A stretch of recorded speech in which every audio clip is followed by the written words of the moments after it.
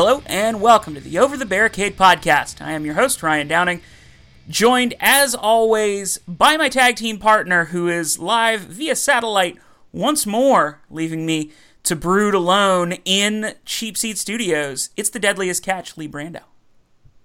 Hello, how are you? Good friend, co-host. I'm better than last week. Me as well. I feel like I'm not out of the woods, but I can see the tree line. You know what I mean? As long as you're not lost in the woods. No, I'm not lost in the woods. Although it is interesting to note that the farthest you can go into the woods is only halfway before you start coming back out. So you've never played Slender. I don't think no, probably not. That doesn't ring a bell. Okay. I've been playing a lot of Super Nintendo lately, and I don't think that's for that. I believe you are correct, although I'm sure somebody has made a Super Nintendo version of a Slender game. I can only assume. A homebrew. Probably. That's what the word I was looking for. Homebrew. Yeah. So we were talking a little bit before we started recording, and this is going to be the All Roads Lead to Rome episode, where Rome is WWE. There's a lot going on in the wrestling world, but as per usual, it all revolves. It is all in the solar system that is WWE. So yeah, let's get to it. Yeah, let's get right to it. Some sad news that happened last Friday or Saturday. News came out after a live show that Paige was injured at a house show. Wrestling against Sasha Banks. I believe it was a 6-woman tag with Absolution taking on Banks, and I assume Bayley was in that match. But regardless, during that match, Paige was injured. Sasha Banks kicked Paige in the back, and it seemed like Paige wasn't ready for it. A bit of a scary scene. And within about a day of that video surfacing, it came out that Paige would very possibly need to retire, which the severity of the injury is something that certainly was evidence from that video and a very scary thing to see. But now some conflicting stories have come out as far as what Paige's status is going to be. She's definitely out for the short term. She's been pulled from the Royal Rumble and any bookings in the near future. But at 25 years old, have we seen the last of Paige? Hopefully, if it is as bad as they say, hopefully she does not wrestle again. It's her call. If she wants to leave the WWE and go on the Indies, she would be. I can't think of a bigger name as far as a female wrestler on the Indies. Though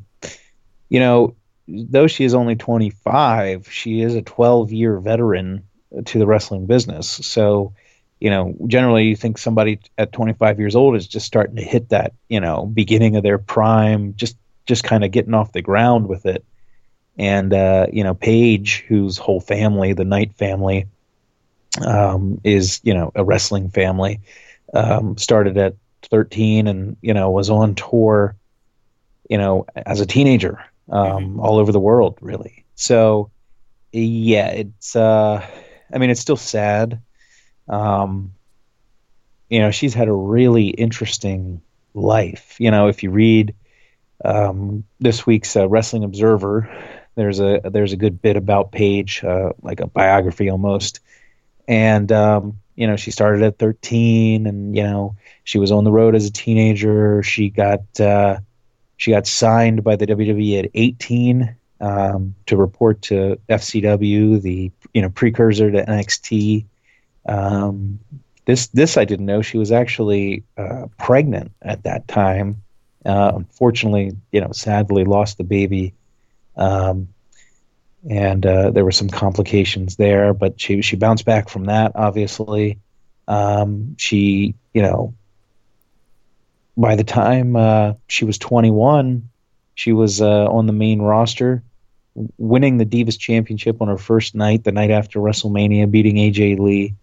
And all this is going to be the subject of the Seven Bucks Productions. That's Dwayne Johnson's production company, and WWE Studios film Wrestling with My Family, which you can remember they were filming a scene from a couple months back after an episode of Raw.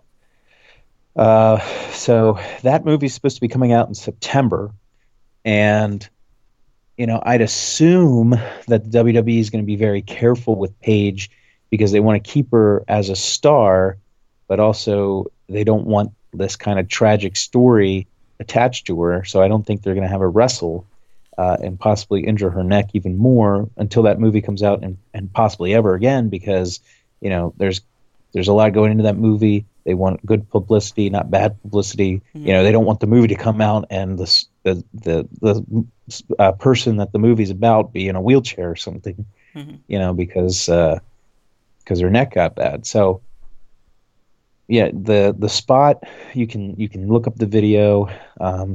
Paige turns her back to Banks, who I believe's in the corner, and she just wasn't ready for the kick. They had done the spot a couple nights before at Madison Square Garden. Everything was fine. Maybe something got jostled in that match and then exasperated in this one. I don't know. But she collapses. She tries to get up. She makes it to her feet, collapses again. Has to be taken out of there by medical officials. So, she was out pretty much all last year. She was only cleared to come back in September and didn't come back until December. Had about 7 matches in her time back, and now it could be over. Mm-hmm. It's interesting because what was it, 2014, when she came up to the main roster, 2013, yep. 2014. And like I said, won the Divas Championship right off the bat. I think lost it back to AJ Lee, won it back, lost it. But since 2014, I don't think she's been champion or anything. So she was primed and ready for another run at the top, I think. Of course, once Charlotte and Becky and Sasha and those girls came up, Paige's role kind of got a little dimmer. She wasn't, the top female wrestler anymore. But she's an important figure in women's wrestling for sure. I mean, when you look at this whole Divas Revolution, Women's Revolution, whatever they call it, when you look at the movement of mainstream women's wrestling, that being WWE Women's Wrestling, going from what it was to what it is now, you really got to go back to those Emma and Paige matches in NXT as the real catalyst to everything that's happened. So it's a very important figure. I assume she's going to stay under contract with WWE due to the movie. That was the thinking, is that's the reason why when everything happened last year with the leak and the Alberto Del Rio, all the drama there, I remember us talking about it and just going, geez, I hope she, gets out of this dark place in her life. And it seemed like she was, and then she gets this injury. So it's been a rough year and a half for Paige, and I assume that they'll try to keep her, maybe managing the other two girls in Absolution, but I assume they want to keep her on TV and maybe like a Daniel Bryan type role. Yeah, I mean, I don't know what else there is to say except it sucks. We thought we had a lot more time with Paige in the ring, and it's looking like that's a no. But I mean, we still have a great catalog of matches that we can go back and watch with her. And, this movie, that'll be a big thing. That'll put her name out there, her family's name. Mm-hmm. So yeah, we'll see. I mean, hopefully if she shouldn't wrestle, hopefully she doesn't. Well, from one unfortunate story to another, one of the other big stories this week that came out was Jey Uso was arrested for DWI. And a statement by WWE, the company said that Joshua Fatu, of course that's Jey Uso's name in real life, Joshua Fatu is responsible for his own personal actions We are investigating the matter and awaiting information from local law enforcement officials. I've seen a couple of statements that are pretty much the same as this one. I think the original statement that was released to the press essentially said that they were allowing law enforcement to do what they needed to do, try and get more information before considering what to do next. Jay and Jimmy Uso are currently the SmackDown Tag Team Champions, and they are, a couple of weeks ago, for our regular listeners, I fought for them to be in consideration for the best tag team of 2017. Not a good way to start 2018, and as I understand it, Jay's brother Jimmy has, if I remember correctly, has had some issues himself with certain decisions that he's made, and it's not a good pattern of behavior, and very unfortunate for one half of the SmackDown Tag Team Champions. Yeah, it's it's never a good time for something like this. You should never be driving when you're on anything. You want to have a good time. That's your call, but you shouldn't obviously ever put other people in danger. Mm-hmm. And so it's never a good time to do that. But especially with Royal Rumble coming up, January through April is kind of the time you don't want to get injured, you don't want to get busted, you don't want anything to happen if you're in the WWE, because that is the biggest part of the year. That's the playoffs and the Super Bowl for you. So, with the Royal Rumble being 10 days away, mm-hmm. With them, supposedly defending against Chad Gable and Shelton Benjamin, who knows if that's off the table. I would assume that Vince still wants a tag team title match on the show, and if the Usos can't be there, dude, I want half of them being in jail or suspended, or I think he's out on bond, but be suspended, from the WWE. Then maybe they vacate the titles and give them back to the New Day or something like that, and hopefully the Usos can bounce back from that. So hopefully this all gets cleared up quickly, and everything can go off without a hitch. But yeah, not good timing. No, with one SmackDown left before the Rumble, there's not a whole lot of wiggle room. I've heard the idea floated just from discussions happening online in the last couple of days that they could very well vacate the titles instead of working this into kayfabe. Vacating the titles would be a really quick way to kind of get the titles off of them and get them focused on something else. And if you wanted to do that, you could certainly do that before or as part of SmackDown next week. Have them vacate the titles. Gable and Benjamin still are in that title match, but maybe they are going up against the New Day. Maybe they do some sort of gauntlet match or something to determine the opponent. Or, that would be, you could even do a gauntlet match or something similar at the Rumble, and that would feed into Gable and Benjamin's new heelish characters of feeling like they were robbed and there's no justice and they're not being treated fairly. It really works into their gimmick. So you have a couple of ways you can go. The WWE certainly not hurting for options here. But no, it is there's very ways out, but unfortunately they don't. Beforehand there was too much on the Rumble card, so obviously they moved the U.S. title match to SmackDown this week. Mm-hmm. So before that, if your match was in jeopardy, maybe you would have been the easy target for them to just pull from the pay-per-view and worry about later, and come up with some excuse for it. But now, that's not really a luxury you have anymore. I still think they could do that, and they would be just fine. Yeah, I think so personally, but they think that. The show is still too booked. Yes. Yep. Let me run the card down for you real quick.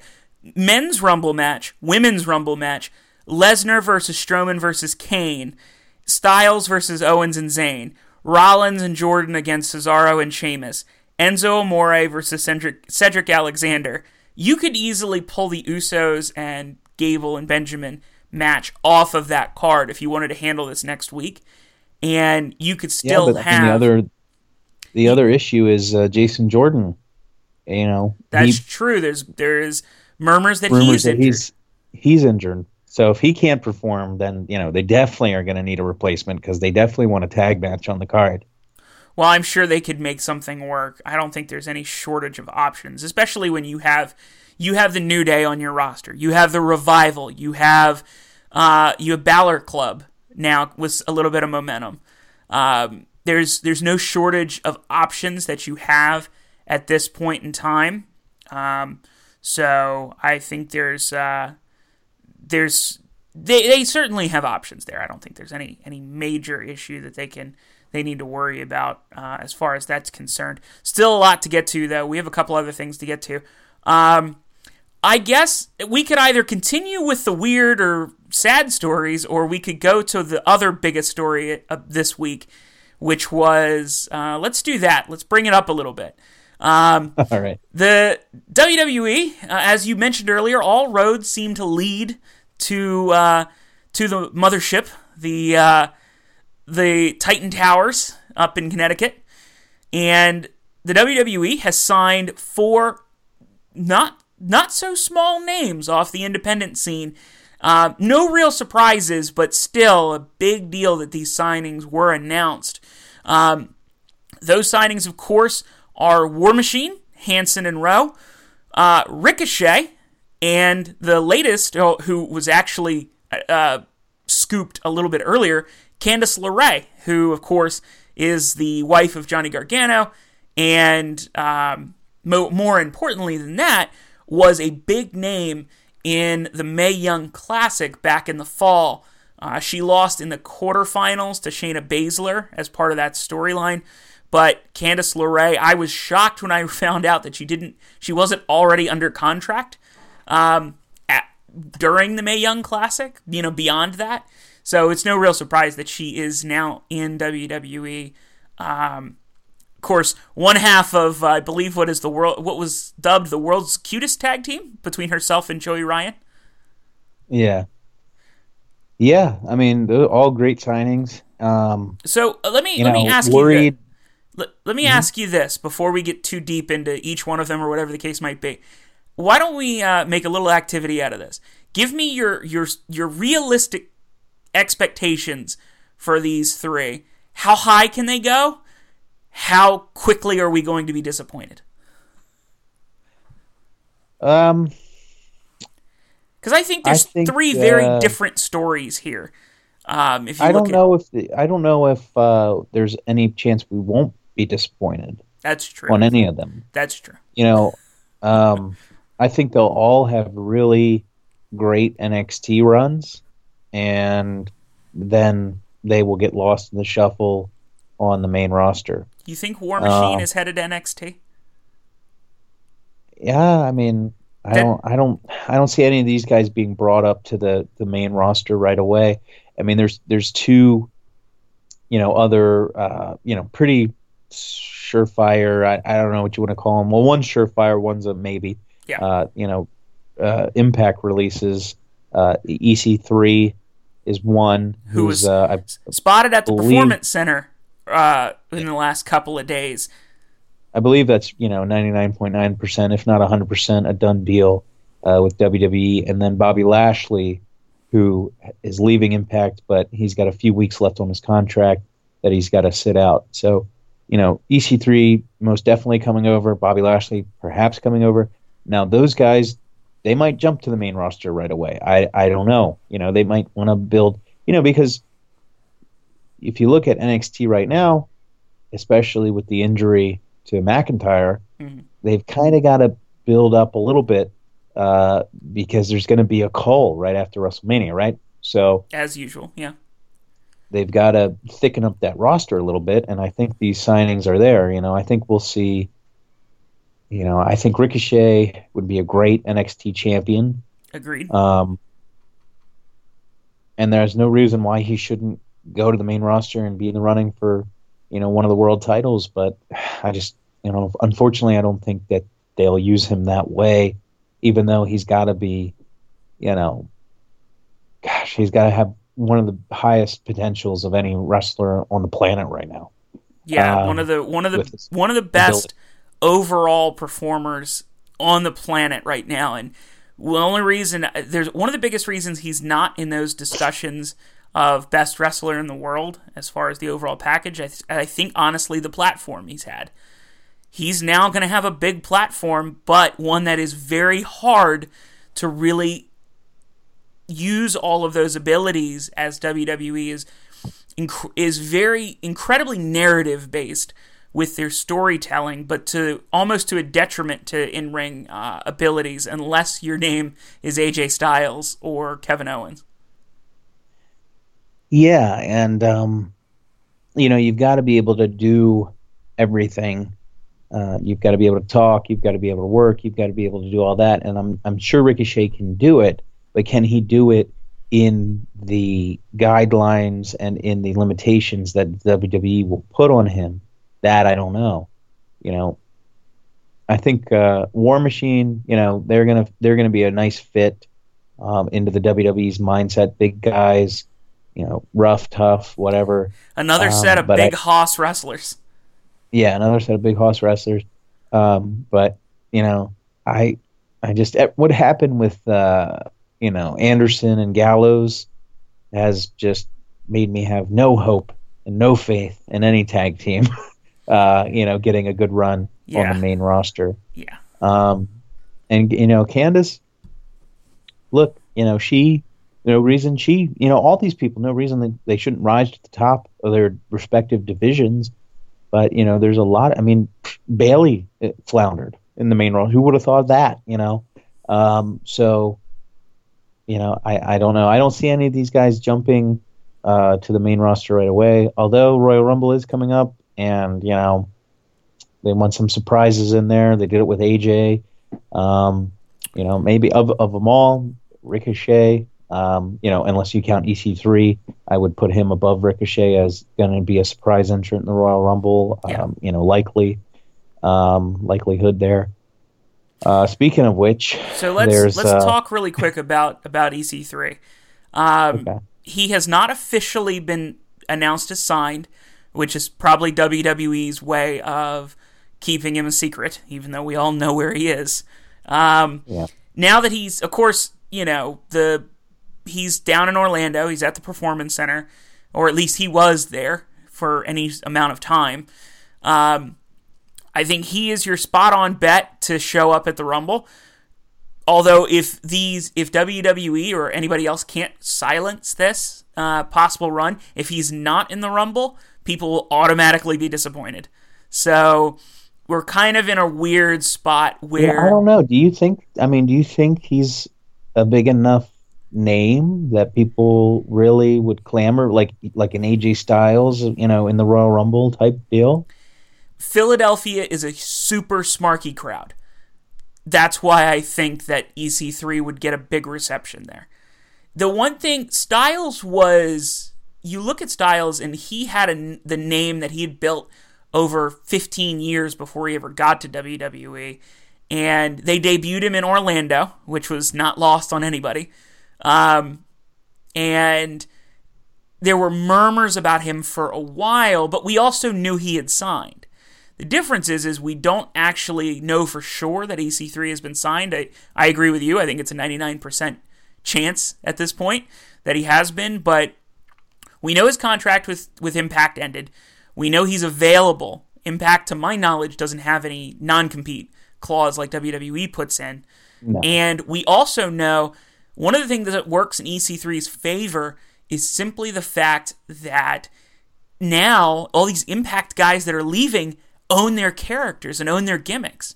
So when he shows up, as long as he is that character, or at least is that character on the surface, then certainly I think he's been for the past 3 or 4 years, he's been one of the big guys that WWE let walk, that the smarky crowd was very much like, that's a guy that's perfect for you, and you let him leave. And that's, I think, a lot of the reason why super smart crowd Philly is going to give him a big pop. Won't be AJ Styles. Will not be AJ Styles. I don't even know if it'll be Ty Dillinger from last year, but it'll be a good pop.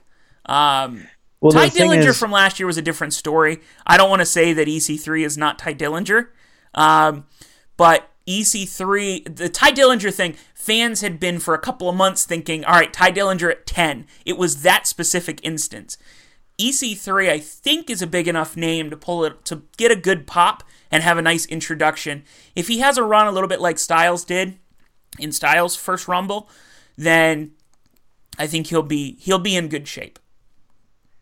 Yeah, I mean, I think he's a great fit for the company, but I think the character, I mean, it just enough of the WWE's audience aren't going to know the character and the ties to Dixie and all that, and I'm not saying he should be Patrick Bateman, but I'm saying, I think that the character needs to be established, which was a lot of what made it entertaining. Not that he's a poor wrestler or anything like that. He's got a great look. He can work, everything like that. But I think that, when AJ Styles walks in, everyone knows. Everyone knows everything AJ Styles is about. Mm-hmm. When EC3 walks in, okay, good look, everything like that. Yeah, maybe I've seen his face. I'm speaking on behalf of the casual audience. Yeah, right. Maybe I've seen his face somewhere, some other company. I don't know. I didn't pay attention. I think the Royal Rumble is a poor spot to debut him because of that. I think that he needs some sort of way to be introduced with a character, to establish his character. So EC3 needs some vignettes. Either vignettes or, come in with, they don't have managers anymore, so it's hard to say. Come in with a manager that sets him up, like when Umaga debuted. If the first thing, you'd never heard of him before, if he just came out at the Royal Rumble, yeah, you'd get it, but you wouldn't get it. Yeah, it wouldn't be the showcase that you would want a character like that to have. Need Armando Alejandro Estrada to come back and work with him. Hey, whatever works. The fact that do we want to run the surprising Royal Rumble entrant predictions and guesses and rumors and all that? I still think we should do that next week because I think that'll fit better. Next week's going to be a lot of pre-Rumble talk, so I think let's do Raw that. 25. Raw 25's coming up. That's going to be huge. That's going to do 4 million viewers at least. Well, I mean, with the names they've listed, although speaking of said names, we've lost one, and they actually still were promoting him as of Monday. But Kevin Nash is out. He will not be at Raw 25. He tweeted out, I believe yesterday, quote, was so looking forward to being part of Raw 25. It's nearly impossible to travel on our downsized airlines healthy. With a total knee replacement, it would be self-inflicted torture.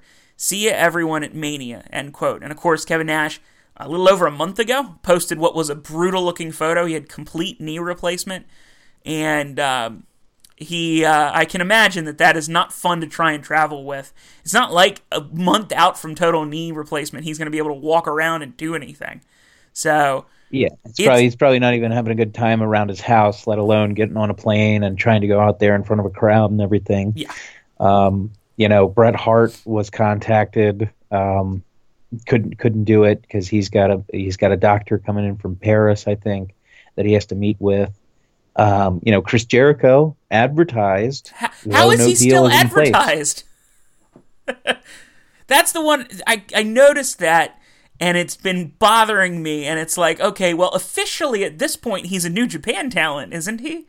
Like, I understand he works. He's signed a contract to either right now. I think he's a free agent. Legally speaking, he could have a handshake deal with either company or both companies, but he can do whatever he wants. And he's advertised, and he hasn't said publicly or privately that he's not going.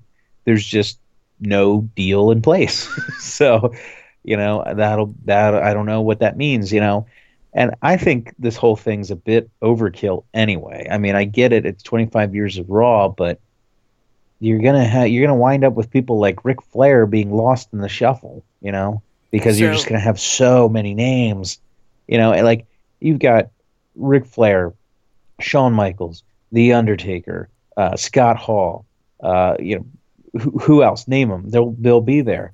Stone Cold Steve Austin, The Undertaker, Ric Flair, Shawn Michaels, Razor Ramon, of course, Scott Hall, and then Eric Bischoff, Jim Ross, Jerry the King Lawler, Sergeant Slaughter, Ted DiBiase, The Godfather, Ron Simmons, Torrie Wilson, Terry Runnels, Michelle McCool, Kelly Kelly. I think I got everybody. Yeah, some of these people are going to get lost in the shuffle.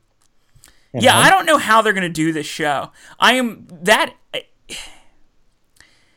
is the thing that I'm very much curious about at this point.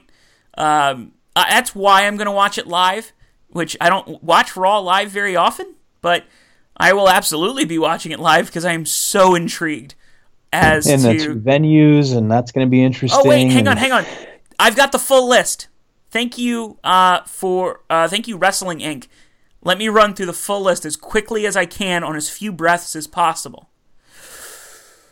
Chris Jericho, the Brooklyn Baller, Jackie Moore, Terry Runnels, Torrie Wilson, Maria Kanellis, Maria Kanellis, because she's not like 8 months Bennett. Pregnant. She's pretty pregnant. Michelle McCool, Kelly Kelly, Mean Gene Okerlund, Eric Bischoff, Teddy Long, The Godfather, Brother Love, The Boogeyman, Sergeant Slaughter, John Laurinaitis, X-Pac, Ted DiBiase, Free Agent John Cena, which I guess is different than regular John Cena, Brock Lesnar, The Undertaker, Jim Ross and Jerry Lawler, formerly Kevin Nash, but now just Scott Hall, Ric Flair, the Bella Twins, JBL and Ron Simmons, the Dudley Boys, Steve Austin, and Shawn Michaels and the New Age Outlaws plus Triple H. Yeah. What? That's I mean, much. If every one of those people got 30 seconds, that's the whole episode. That's 3 hours. Yeah, that's 3 hours. Plus, we have the advertised Intercontinental Championship match with Miz and Reigns, and we'll see what happens there. And Brock's going to be there, right?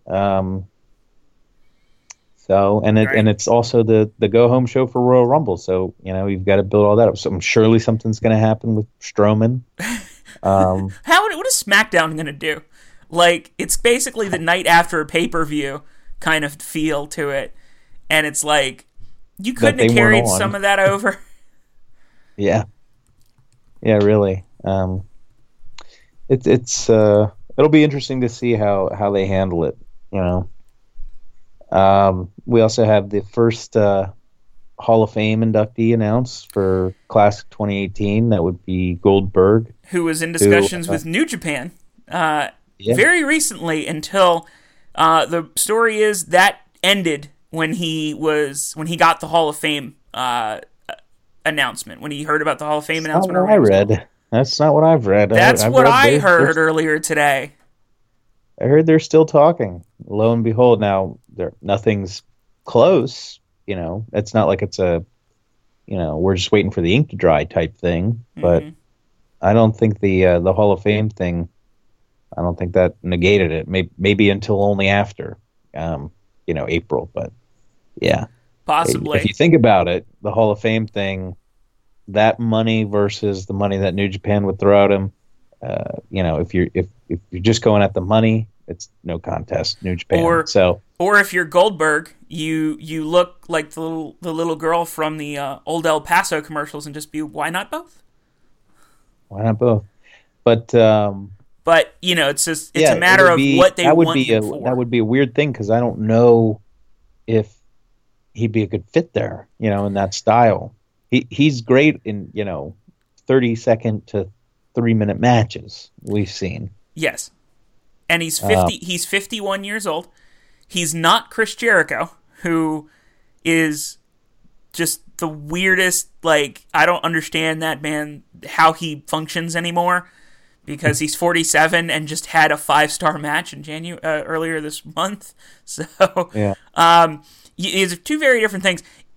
Are we looking at a possibility of maybe a little bit of a Billy Gunn situation? I don't think Goldberg. I think Goldberg is a big enough name where they wouldn't use him like they used Billy Gunn. I think they would use him pretty much like I think they would use him when they're in the States. Ooh, that would be an interesting get for if they're trying to get that Strong Style Evolved show in the States to make sure they get those ticket sales. That ain't a bad get. No, I mean they'll definitely sell out. They could probably book a bigger building if they got Goldberg. You know, I wouldn't have thought it, but you know, when the company was stagnant last fall, well, not last fall, but the fall before last fall, you know, he was really the shot in the arm that they needed, and you know, got him through till WrestleMania season and through WrestleMania season. So. You know, he is a draw. And, I have a possible hitch in that plan. Strong Style Evolved is on March 25th. So he would have to do that right before the Hall of Fame and that WWE deal, which part of going in the Hall of Fame means you sign a short-term contract with WWE. So I don't think that would be what would make sense at this point. Now, though, I'm going to take a quick look at New Japan's upcoming schedule and see if I can find something that makes some sense. Continue. I mean, Ric Flair went into the Hall of Fame as part of the Horsemen when he was under contract with TNA. So. That was a different story, though. Ric Flair was always going to get that sort of rub from WWE, even though, and remember, WWE had to make a trade for that to happen. Like, they had to let Christian go back to TNA for one night. I think WWE got the better end of that deal, but I mean, essentially that's what happened. Yeah, I'm sure all this was thought about before Goldberg. I mean, he's not a dumb person. If he wants to do both, I'm sure it was worked out where he'll do both, but or be able to do both. Right. You know, so we'll see. But I think even if it's not Strong Style Evolved, I think they'll want him for the U.S. market more so than the Japanese market. Probably. That would be the thinking. But I mean, of all the people you could get, is he really the best option? You know, maybe for this year. Yeah, I don't know. What else? I mean, do you want to talk about the... Let's cover a couple of quick hits before we get into what happened on Raw. Samoa Joe this week announced... well, it wasn't really announced. It came out that he's actually out until at least mid-March. He's been pulled from all of WWE's bookings through March 16th. There seems to be maybe a little bit of questioning about whether he'll be good for WrestleMania or not. This could also, of course, that's some speculation. This could also be a situation where Samoa Joe is going to be kept off of that so he can heal up and maybe still be part of a WrestleMania match, some sort of storyline. I hope so. I hope he gets a WrestleMania spot this year. Yeah, it didn't happen last year, and he said that initially he wasn't very happy about it, but when he was told essentially what his character was going to be and what he was going to be doing afterwards, he was certainly willing to make that to step back and let that happen without fighting it. But I hope that this cleans up, because it's like you said, this is the worst time to get injured because you're leading up to the show, and with New Japan, they have ways of kind of getting out of, have somebody who might be hurting a little bit. You can kind of find ways to hide them a little bit and let them heal up before you get to Tokyo Dome. Or you can be falling apart at the tendon and they'll put you in the semi-main. If your name is Tanahashi, yes. Yeah. Yes. And you will win and keep your title and continue forward. Welcome to New Japan, everybody. So, let's. So we have that. We went through Kevin Nash. The other weird story that happened this week: Roman Reigns was accused of using steroids, and this one came out of left field. Well, accused of buying them at least.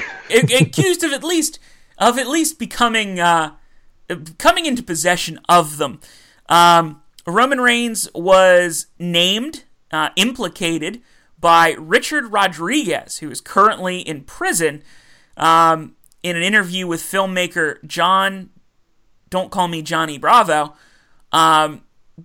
Richard Rodriguez ran a steroid distribution ring, and he is the former owner of Iron Addicts Gym in Miami, and was arrested in February of last year as part of an investigation by the DEA, accused of being involved in a distribution chain that imported goods from China, then manufactured illegal steroids in Arizona before distributing them out of the Miami area.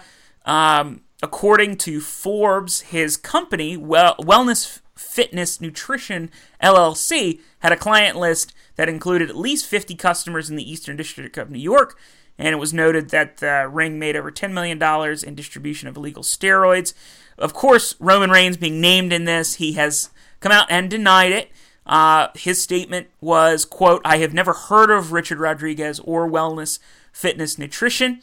I learned from the mistake I made nearly 2 years ago and paid the penalty for it. Since then, I've passed 11 tests as part of WWE's independent drug testing program," end quote. You would assume that Roman Reigns would at least be smart enough to know better. Nothing, of course, has come out implicating Roman Reigns in any of this. There's been no evidence other than Richard Rodriguez naming him.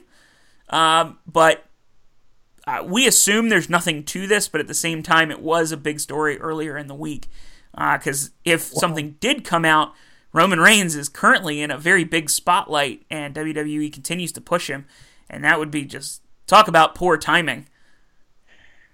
Yeah, I mean, if it goes bad, it could be really bad for Reigns and for, the whole trajectory from a year ago to now, as though it was up in the air at one point, it's still been the same trajectory of where we're going for this year's WrestleMania main event. But here's the thing. So, it shouldn't have been a big story, because this is a guy in jail, throwing out names.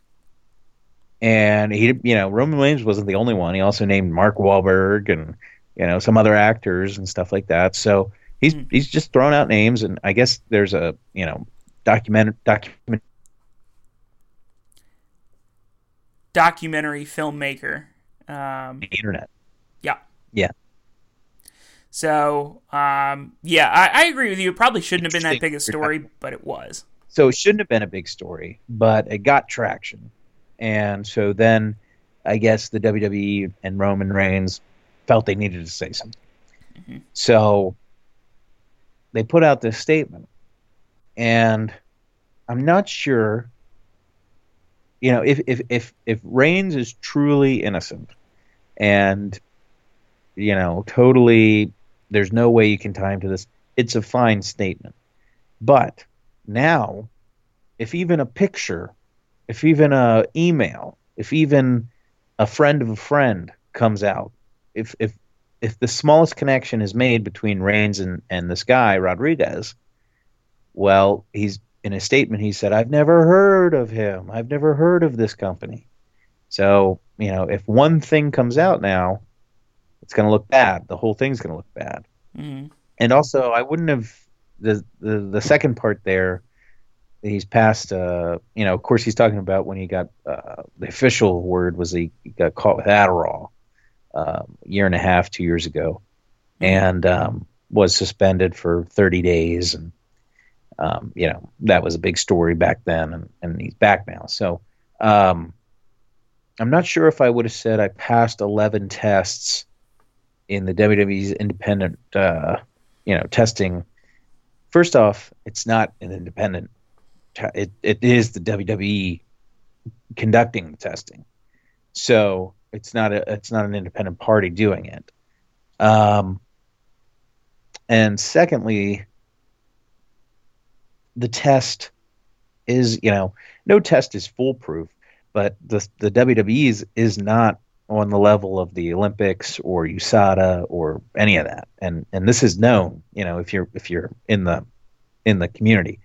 So that was a weird thing to say. I don't know if I would have made a statement, to be honest, until things get further, because this is just a guy throwing out names. I'm sure Charles Manson said crazy things and about people, and how many times did they comment? Never. So we'll see if it develops. I mean, obviously, if worst case scenario, receipts come out or communication comes out, and Reigns is actually guilty of this thing. I don't know what you do, because we've been building for years at this point through the finishes booked at WrestleManias. We've been building to Roman Reigns versus Lesnar main eventing this year's WrestleMania, and Reigns going over. So what does that do? Do you put Strowman in there? I guess you could. Do you put Cena in there? Do you put Undertaker in there? Anything can happen, but we're going to need to make those calls soon. Finn Balor. Woken Matt Hardy. Who else? Be good. I personally think that Jeff will come back at the. You're saying that Jeff Hardy would come back at the Rumble? I think he could be a surprise entrant. That's possible. We're gonna have to go through that next week. Yeah. Let's go through Raw, SmackDown, and then we'll have a quick chat about the Mixed Match Challenge. Starting with Raw, as someone who watches the Hulu version of Raw, and for the most part can't stomach watching the 3-hour version because it's just too painful most times. The first almost 45 minutes to an hour of the 90 minutes of the Hulu version was basically a night with Braun Strowman. He started the night, he was the next segment, and the next segment, and the next segment. He was another couple segments. He flipped an 18-wheeler, or at least the semi-truck. Back truck part. Yeah. And then got unfired and wrecked Michael Cole's night. So, yeah. And then the rest of Raw happened. So I dubbed Raw a night with Braun. Well, yeah, in the 3-hour version, this was an hour and a half of it. So, but yeah, about half of it was ongoing. But, I was not a fan. I thought it was very sloppily done. I thought it took you out of it. I know it's supposed to be cartoon and nothing matters and everything like that, but you should be able to follow along without throwing your hands up in the air and just saying whatever, this is a joke. And I think the way it was presented really just left no chance of you being into it, at least for me. So I have a different opinion. I found it to be wildly entertaining. You could not do this often, and you could not do this with anybody else, I don't think, at this point. You would have to have a character that's essentially Braun Strowman, or that of that ilk, to be able to pull this off. I hope they don't do it again for a very long time, anything like this ever again, for at least a while. But I very much enjoyed it because it felt different. It kind of... There are certain negatives to it. I can tell you the simple fact of the matter, and I watched this, and my girlfriend was in the room, and as a former production major in college, watching the fact that they didn't cut camera angles when Strowman went back into the production truck, it just was lovely continuity. I enjoyed it. You shouldn't have to cut camera angles when all the production people are gone and nobody's there to do it. So that part made sense. You're gonna wait, whoa. You're gonna give them props for not cutting the camera angle there when 10 seconds later. Hang on, I was getting there. 18 cuts while their semi truck was getting.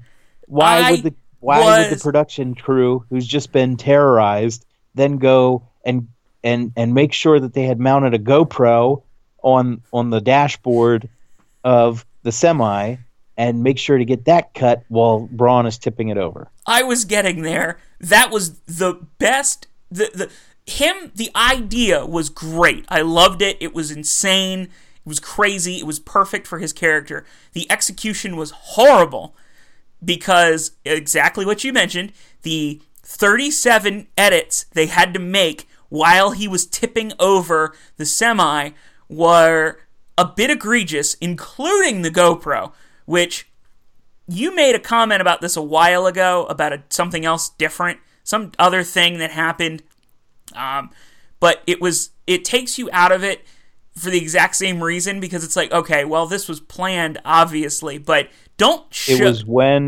It was not as bad, but it was almost as bad as when I think it was AJ threw Shane into the window, head through a car window, and there just happened to be a camera inside the car that got the inside angle. Yeah, we talked about that before. We talked about that on one of our test episodes before we actually started airing these things, and that you and I agreed then, and you and I agree now, at least on the tipping of the semi. It doesn't make sense. It does take you directly out of it, because I was really enjoying it, and then because I made the comment right before he started tipping the semi that I loved that they didn't do a cut while he was in the production truck. Great, it made perfect sense, right? Except for, I did say he should attack the cameraman, because there is a cameraman standing in there by himself that Braun Strowman is completely ignoring. But beyond that, I enjoyed it up to that moment. And then... You liked the part where they did the 67 Star Trek shake the camera, everyone go, whoa, inside the production truck while he pulled the semi. That's where they started to lose me a little bit. I thought he was driving the truck, like, with the trailer still attached. But as soon as I realized he unhooked it, then that's when they started to lose me. And now, I will say there were some very funny, quotable, gifable parts. Like you're going to get these hands, which is now a T-shirt on WWEshop.com. Or I would prefer a T-shirt of Kurt Angle looking worried, going, "They're worth $12 million." That I cracked up so hard. It was great. Like him, just like the realization as he goes, Braun's headed for the production trucks. The pause, the thought as he's considering what number to say, and then goes, my God, they're worth $12 million, and then we hustle out of the room.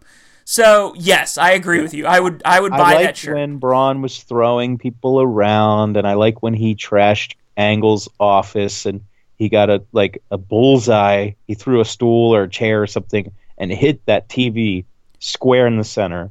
That was good. It was good. I liked when he went to catering and put Hawkins through table and then spared the chocolate cake guy, which was great. The chocolate cake guy was fantastic. But then everything with the production truck, that took me out of it. And then if not for anything else, it was for the fact that he flips a semi, right? Right. And then struggles to pick up Michael Cole. What does that tell you about Michael Cole? I don't know. And then the throw, look, I don't want anyone to get hurt. I want everyone to be safe, and if you're going to do a dive, you got to have guys to catch you. But when he throws Michael Cole off the stage, there's so many guys, there's so many extras there to catch him. They don't move. It's like he's doing a stage dive. It was the cushiest landing I've ever seen. They catch him, a few seconds go by, and then they all fall down, and nobody buys it. This is the part where you fall. And you can even hear him going, we got you, we got you, we got... Yeah, no shit. There was 17 of you and one 180-pound Michael Cole coming at you slowly. So, yeah, after that, it was not so great. But there were moments, it had its moments, I'll give it that. And, Well, what it did on over as I guess they thought, hey, it got Stone Cold over when he drove the Zambini and all that, but all that was much more realistic. It was outlandish, but it was based in Earth physics. Well, but Braun Strowman's not of Earth physics. Braun Strowman is the OP character in an MMO, or the OP character that's just like... He is the OP character in Smash. That's what he is. And yeah, but I don't want to see him. I don't want anyone to work his back and then him struggle to pick up, Lesnar for a scoop slam. Okay. Yes. If he can flip a semi, all right. If he can flip an ambulance, he's nothing. No double axe handle to the back is going to make him drop somebody. It's a good thing that Brock Lesnar is going to go to the rafters with Braun Strowman and suplex him from the top. Oh yeah. He's going to suplex him so hard he's going to have to throw him into the Eagles Stadium across the parking lot. Now, how do you... I mean, when I saw it, my initial reaction was, I guess the storyline is Stephanie called and told Kurt to rehire him, put him back in the match so he'll stop terrorizing Raw. But when you think about it, that doesn't really make sense. So, I mean, is this she wants Strowman there so Triple H can embarrass him? Because I'm assuming that's where we're headed for Mania, is Triple H versus Strowman. Mm-hmm. I thought it was going to be Triple H versus Angle, but I think that's it's going to be one of the two. But yeah, I'm not entirely sure. Does Triple H eliminate Strowman from the Rumble, and that's how we set that up? Possible. All right, let's move along because we have burned a lot of time.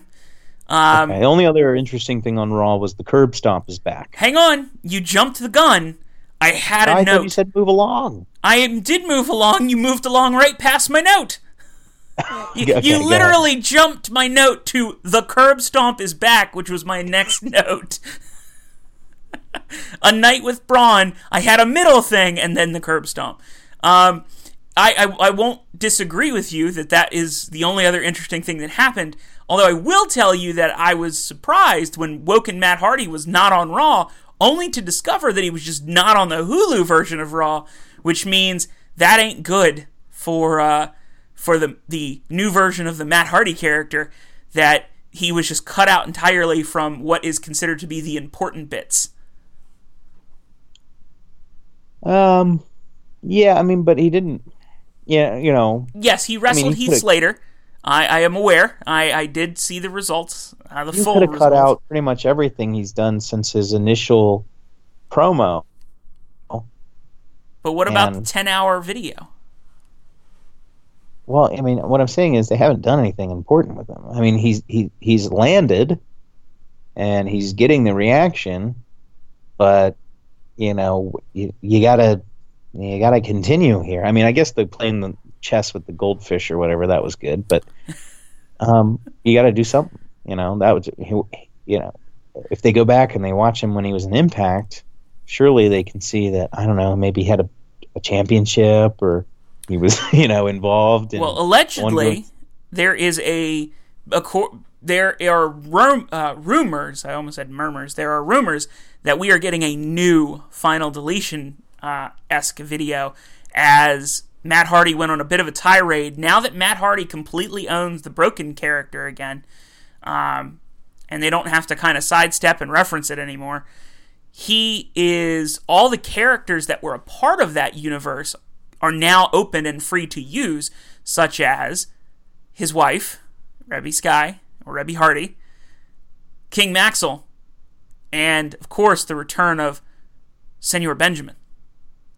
So, he did... What about Vanguard 1 and Vanguard Skarsgård? 1, yes. No Skarsgård has been mentioned. Skarsgård might be dead. But Vanguard 1 was also mentioned. So, there is a strong possibility that we're going to get further into the Broken Woken universe.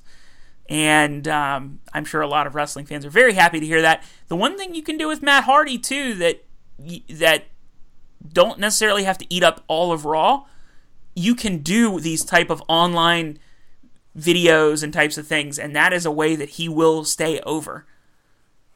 Now, not to I don't not know. put him on Raw entirely, but you can diversify some of that time, and I think it would work. Yeah, I mean, you got to be careful. I mean, everything will run its course if done poorly. So, as long as it's done well and given the appropriate amount of spotlight. I mean, this was a thing that we talked about. I was worried when he came back because the Woken or the Broken character isn't a low end or mid card character. It's a main event character. Right. It's like doing $1 Million Man in the opening match. Not really the same. That makes you the ringmaster. Yeah. So, are they going to give that to Matt? Do they have that faith in Matt? I think he can do it. I think all the fans would love to see him do it. But it doesn't really matter what the fans want. No, not particularly. So last thing on Raw, the Curb Stomp is back. Yes, but it's not called the Curb Stomp. What is it called? Because I missed what they called it. Oh, I missed what they called it too. But why wouldn't they call it the Curb Stomp? It's the same move. It's in the same company. He did the same thing. He nearly killed Finn Balor. Too violent of a name. They had some name for it. I'll remember, or maybe not. We'll see. I guess we'll find out next week because I'm sure he's going to use it again. And then they stayed an awfully long and uncomfortable time on Finn Balor and Gallows and Anderson. Yeah. I assumed after 2 minutes that Gallows and Anderson were about to wreck Finn Balor, which would have made me very sad because I waited a very long time for them to get back together. But then it went on another 2 minutes and nothing happened and it faded to black. So I was just very confused. Yeah. That's what it was. Blackout, right? Maybe. The Curb Stomp? Maybe that's what it's called now. Which, that would be funny, because that's wink wink to any ROH fans. I can only assume. If it's Blackout, then that's something that he named. It's something with black. I think it's Blackout. Well, actually, that's not a terrible name. Curb Stomp's better, but if that's what it's called, then I'm not mad, because that's not a bad name. No, not a bad name. That works. To SmackDown Live, where we had all of 4 matches, and 2 of which were Jinder Mahal matches. Yes, and one of them was a 6-woman tag. Not the same. Jinder Mahal was not in that match. So I'm not a SmackDown Live writer. Okay, you're not. I'm not. No, but if I were, I might say, "Hey guys, maybe don't put 40 minutes of Jinder Mahal wrestling on the show." Maybe not. Although, to Xavier Woods' credit, he did the best he could. That was a rough match. It was about 3 minutes of match in an 18-minute time frame. Yeah, because they had to do... The opening promo was great. That was how I learned that they were going to not have the U.S. title final on the Rumble, which I was happy about. And then I realized that they were going to have it on the same night, which then I was like, what are we going to do? Because we don't have anything else that we have time for. And they had their typical, promo segments and backstage stuff a little bit here and there, but I don't remember anything that wasn't in the ring from that entire night. And yeah, they didn't really, they kind of just... the focus was definitely on the U.S. Championship, and even the biggest storylines like the Shane and Daniel Bryan storyline didn't really get a whole lot of progression. AJ Styles called Kevin Owens and Sami Zayn Cammy. That was not AJ Styles' best promo. He looked a little off. But that's right. That happened. They also did the video package for Kevin Owens and Sami Zayn, who were not on the show. But this show was very much about the United States title.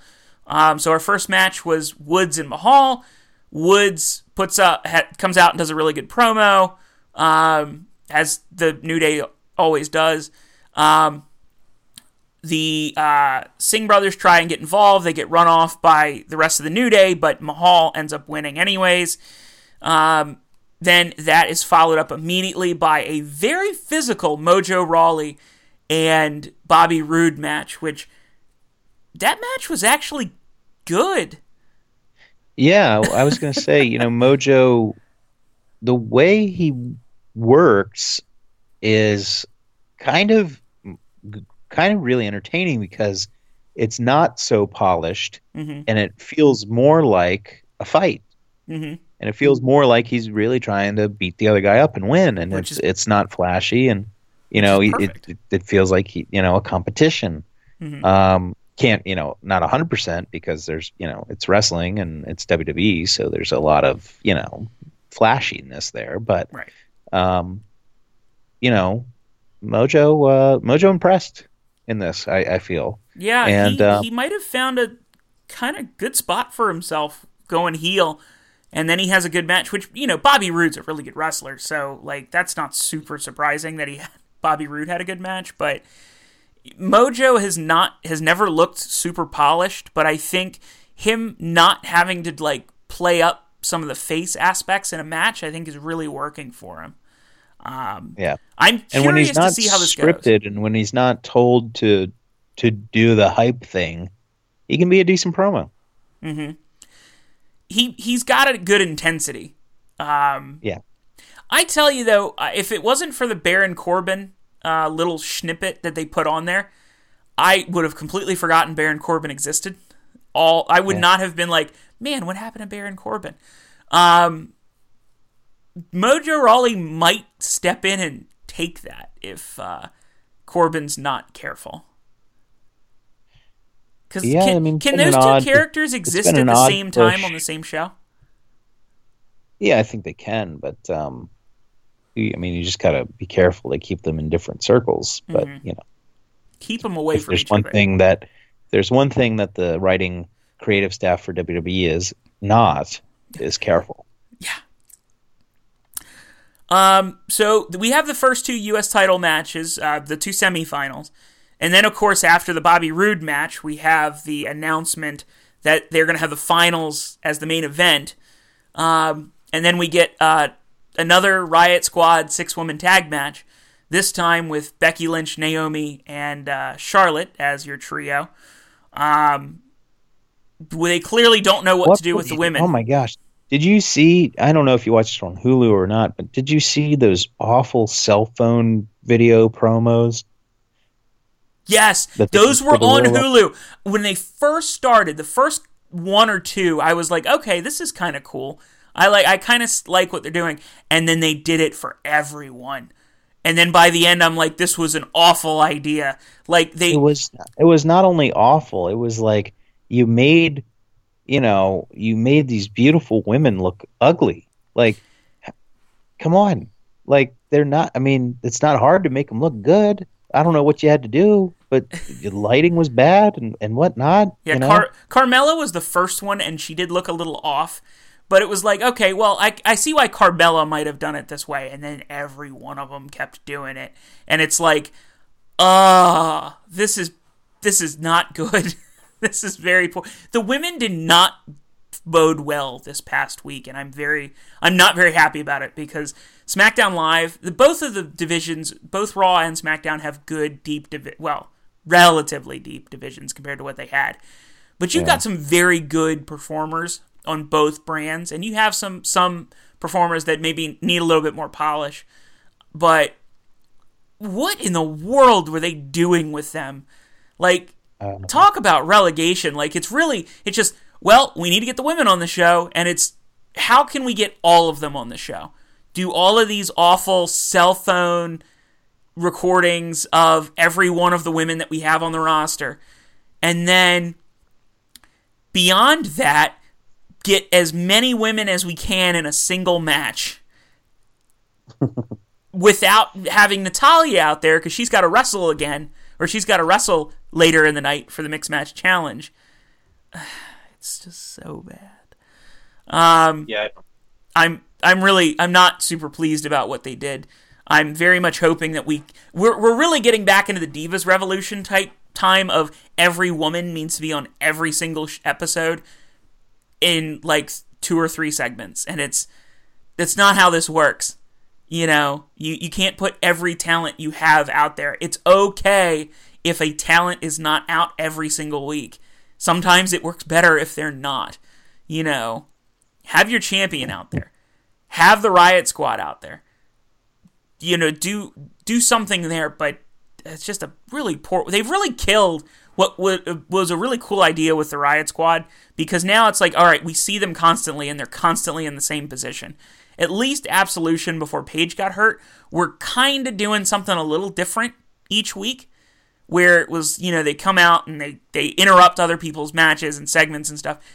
Riot Squad just shows up, and it's Ruby Riott just walking out to the ring with Logan and Morgan behind her, and that's literally them. That's their whole gimmick.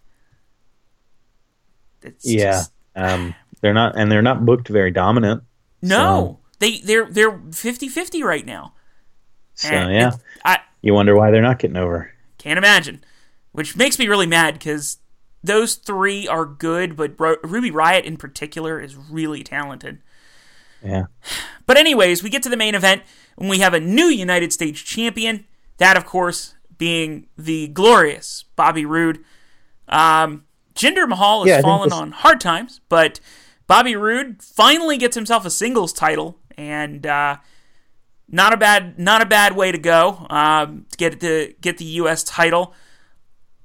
Hopefully, this is not where he peaks.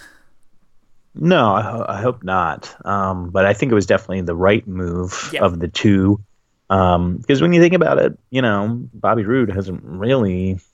I mean, he's had feud with Ziggler and all that, but he hasn't really done much since he got up to the main roster. And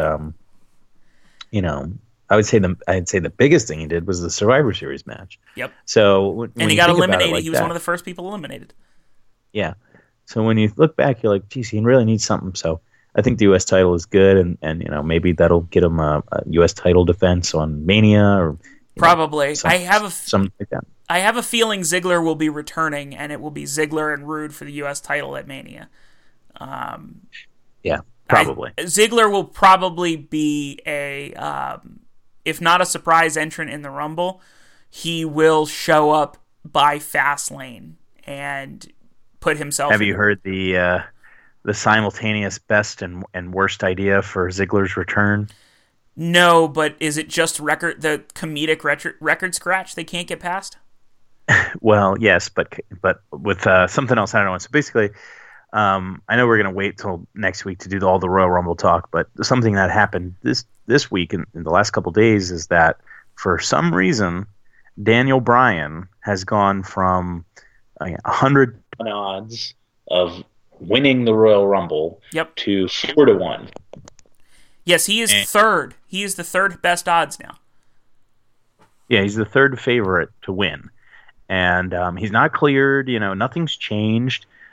This is just, I don't know. Some people got it in their head that this was going to happen. So the best and worst idea for Ziggler to return is the 30 spot in the Royal Rumble. Daniel Bryan's music hits. Crowd goes crazy. Yep. Record scratch. Ziggler walks out. Oh, that would be good. Oh, that would be good. I would be for that. I would be really for that. Yeah. That's such a good way to get heat. That would be such a good way to get heat. Now, I don't know if they'll do it. No, they won't, because it's too good of an idea. It's too good. It's too bad. It's too good.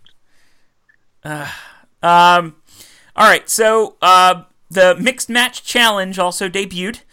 And, that's potentially a huge story. I think they had like 140,000 viewers live, and quickly hit into the millions of views within 24 hours. So the Mixed Match Challenge debuted. It came on right after SmackDown ended on Tuesday night. I didn't watch it live. I was not one of the, I think, 132,000 that watched it live, but I was one of the 1.4 million people who have viewed it since then, and that's just in little under 48 hours.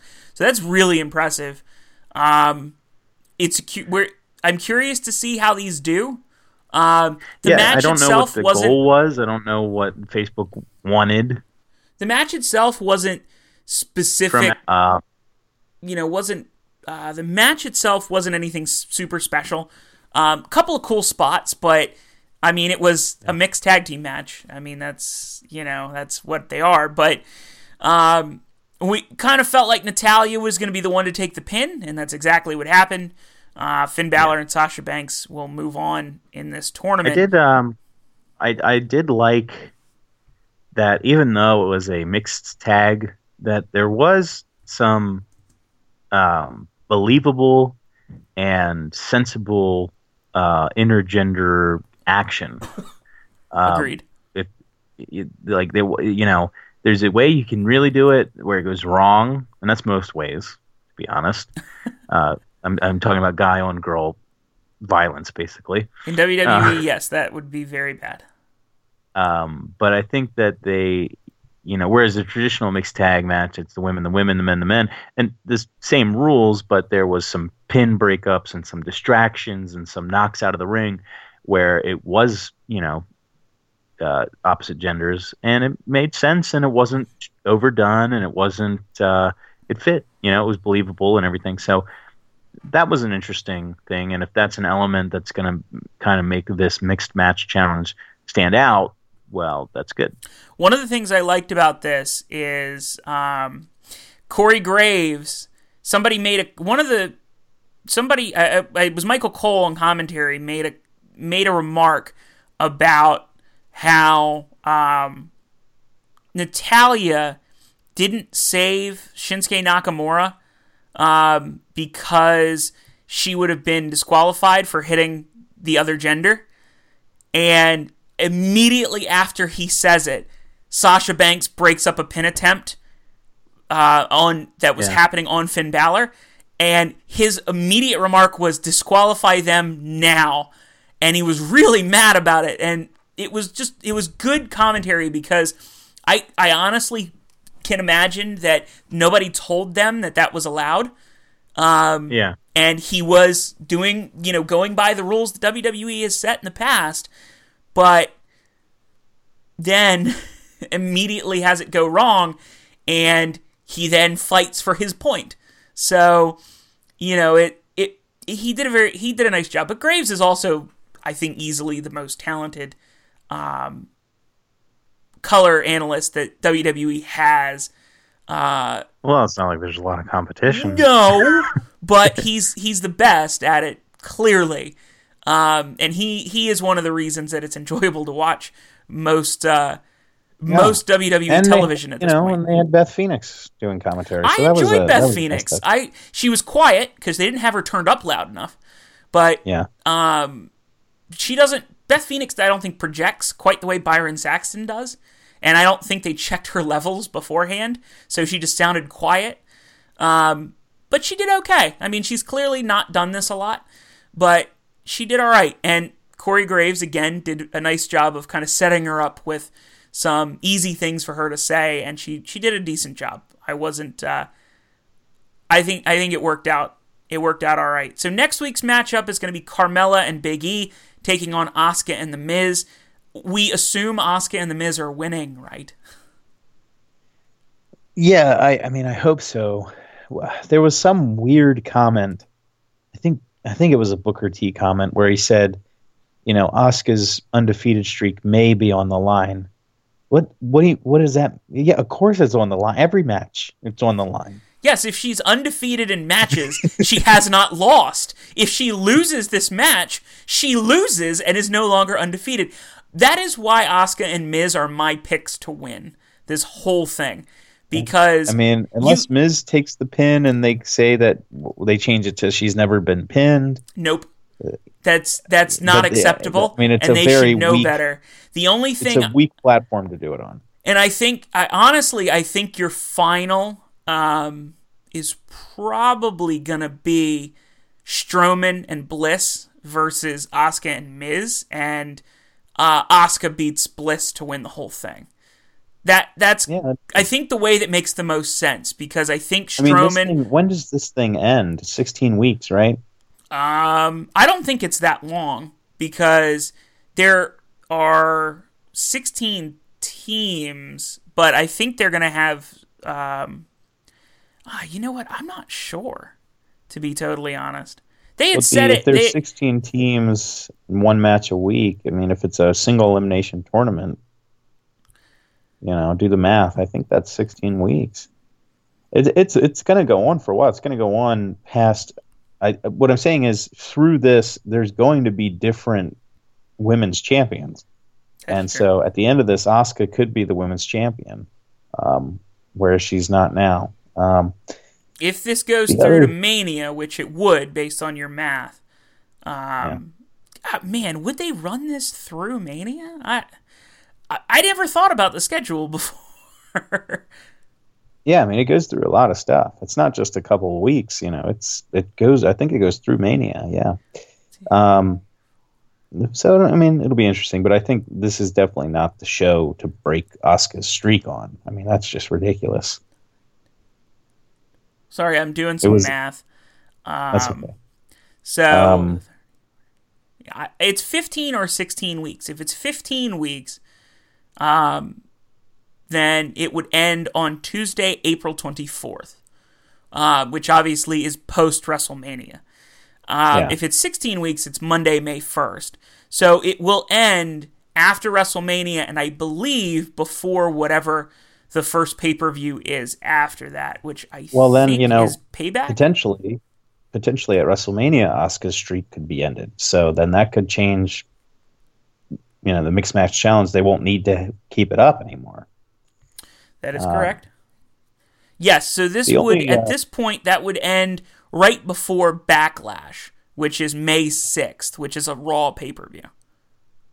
Yeah. The only other thing that happened, which, 205 Live is going on a live tour, I think, this weekend. And interesting choice. You have, this is like an experiment, will 205 Live draw? And I guess the ticket sales weren't enough, so they put Wyatt and Hardy on there, right? Uh-huh. And so, but the week before, you're trying to sell these tickets, obviously. And the week before, you have Goldust by himself take on 3 cruiserweights in a handicap match and beat them. Now, I'm not anti-Goldust. I'm just saying, are you trying to kill the brand? Are you trying to bury the brand? Or are you trying to go sell tickets this weekend? Because really, I don't know at this point. Well, you've buried Drew Gulak, Tony Nese, and Arya Daivari, who were 3 of the people you were trying to really get over. Especially Gulak, who completely changed his character and went to something I actually saw cosplayed a couple of weeks ago, which blows my mind. But who knows? I guess we're going to find out when Ricochet is on 205 Live in 3 months. Oh, God. Oh, that is by the way, that's my basement for Ricochet. If he can avoid 205 Live, better than anything else that they could do to him, possibly. That was the whole thing. He had his last indie match this past weekend at PWG Mystery Vortex, dropped the title to Chuck Taylor in the main event. Of course, Mystery Vortex is the one night a year where Pro Wrestling Guerrilla puts on a show where nothing's announced. So it was a surprise who he was going to wrestle. And it actually didn't go over that well with the live crowd because, first off, he went heel last show, Ricochet. So he's a heel. People don't really want to boo him. He's going away to WWE, so people really don't want to boo him. And him and Chuck Taylor already have wrestled, and Chuck Taylor got his run with the Pro Wrestling Guerrilla title last year. And I think a lot of people in the crowd thought that maybe a new face should, maybe Marty Scurll or somebody like that should have that opportunity. So Chuck Taylor comes out, doesn't really go over that well, but the whole thing, basically what ties it in is the whole thing was Chuck Taylor's like, have fun in 205 Live, and, I'll be on top of the indies while you're jobbing out to people on 205 Live and all that. So that was the storyline there, I guess. Yeah. I don't know. That is a little weird. We have gone way over time. I have one last piece of news. Okay. That is, we have had another talent announcement for the All In show. Of course, the All In show that I guess the best we can say is the Bullet Club is putting together. And that show will feature Tessa Blanchard. She is the most recent talent that's been announced. Of course, we knew the original talent, Kenny Omega, Stephen Amell, Hangman Page, Marty Scurll, the Young Bucks, and Cody Rhodes. But Tessa Blanchard is the next to be announced. And the Young Bucks also, when Candice LeRae was officially announced as having signed with WWE, they had mentioned that they were planning on having Candice LeRae on that All In show, but that obviously since she signed, that won't happen now. But they were really excited to possibly have her, and I know they're knowing them, and Tessa Blanchard's pretty talented. She actually had one of the matches from the Mae Young Classic. Her match with Kairi Sane in the first round, I believe it was fantastic and maybe the best match in that whole tournament. But she is on this card now, and she is not only on this card, but she is the first woman to be announced for this card as well. So, very big, so big for her. There's got to be one more. Well, you only booked one. You need more than one. You need two. Well, to be honest, I think the match they were going to have initially, if I remember what the Young Bucks had said, was they were going to have Joey Ryan versus Candice LeRae. So, with them, you don't necessarily need a second woman, but I'm sure they will. Knowing the Bucks, I can only imagine that they will get an opportunity. They will definitely find some more talent. There's plenty of great talent that's out there that they will have an opportunity to bring in, and it's going to be very interesting to see where they go with this. I believe they're going to have talent announcements weekly for a while. Let's see here. Maybe not weekly, but basically they said they've got a lot more to announce as they move forward. So we will see ultimately how this develops. But I think this will be the underlying big wrestling story of the year, just because I think it's going to draw a lot of attention from the independent crowd. And, anything that the Young Bucks and the Bullet Club do right now is money. So certainly a lot to look forward to as we move forward in 2018. Of course, something else to look forward to, our panel at Katsucon 2018. That is 1 month from today. That will be February 18th is where we are currently scheduled. That is Sunday afternoon. Definitely check us out. We are going to try and record that particular presentation, that panel, I should say, as an episode. So, trying to do our first live show on top of doing a presentation, it is way too much work to be in our aesthetic, but I am very excited. I know you are as well. But definitely keep posted with us. Hang on, and we will keep getting you information on it as we get closer. Once they announce everything officially, we'll have our time slot and everything in place. So. But right now, Sunday at 1 o'clock is our tentative time. Look forward to that. And, of course, 2 days before that is the ACW show, Ellsworth's Homecoming. We have a busy weekend that week. Oh, yeah. You more than me, but we have a busy weekend. Yeah. You're working. I'm just getting to go and mark out.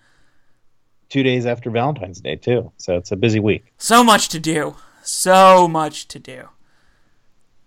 Spend Valentine's Day with my girlfriend and then go away for the weekend to go watch wrestling and talk about wrestling. What a life. What a life. I can't say I'm in the business, though. I haven't made any money. I just enjoy it. I guess technically that would mean I'm in the business. Yeah. You're circling the drain of the business. Yeah, that seems about right. Okay. that's it for us this week. Thank you for sticking it out with us. We know this was a long episode. There were a ton of things we had to get to. But next week will be our Royal Rumble show. We will go through the Royal Rumble participants, who's got the best chance of winning, run through some scenarios, maybe some surprise entrants we'll take a look at, and then, it's going to be a lot to talk about and a lot to do. Anything you want to leave the folks as we exit out well past our time? If you stayed this long, you're a beautiful person. Thank you. I agree. Put that man over. That'll do it for us this week.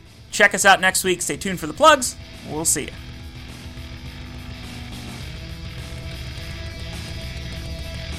Like us on Facebook at facebook.com/Barricade Show. Follow us on Twitter at Barricade Show.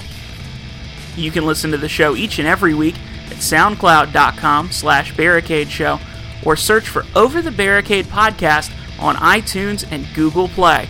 Follow Lee Brando on Snapchat, Twitter, and Instagram at @LeeBrando_, and send him a friend request on Facebook. Just search for Lee Brando. And don't forget, you can send us an email, overthebarricadepodcast@gmail.com. Send in your suggestions, and we'll see you next week.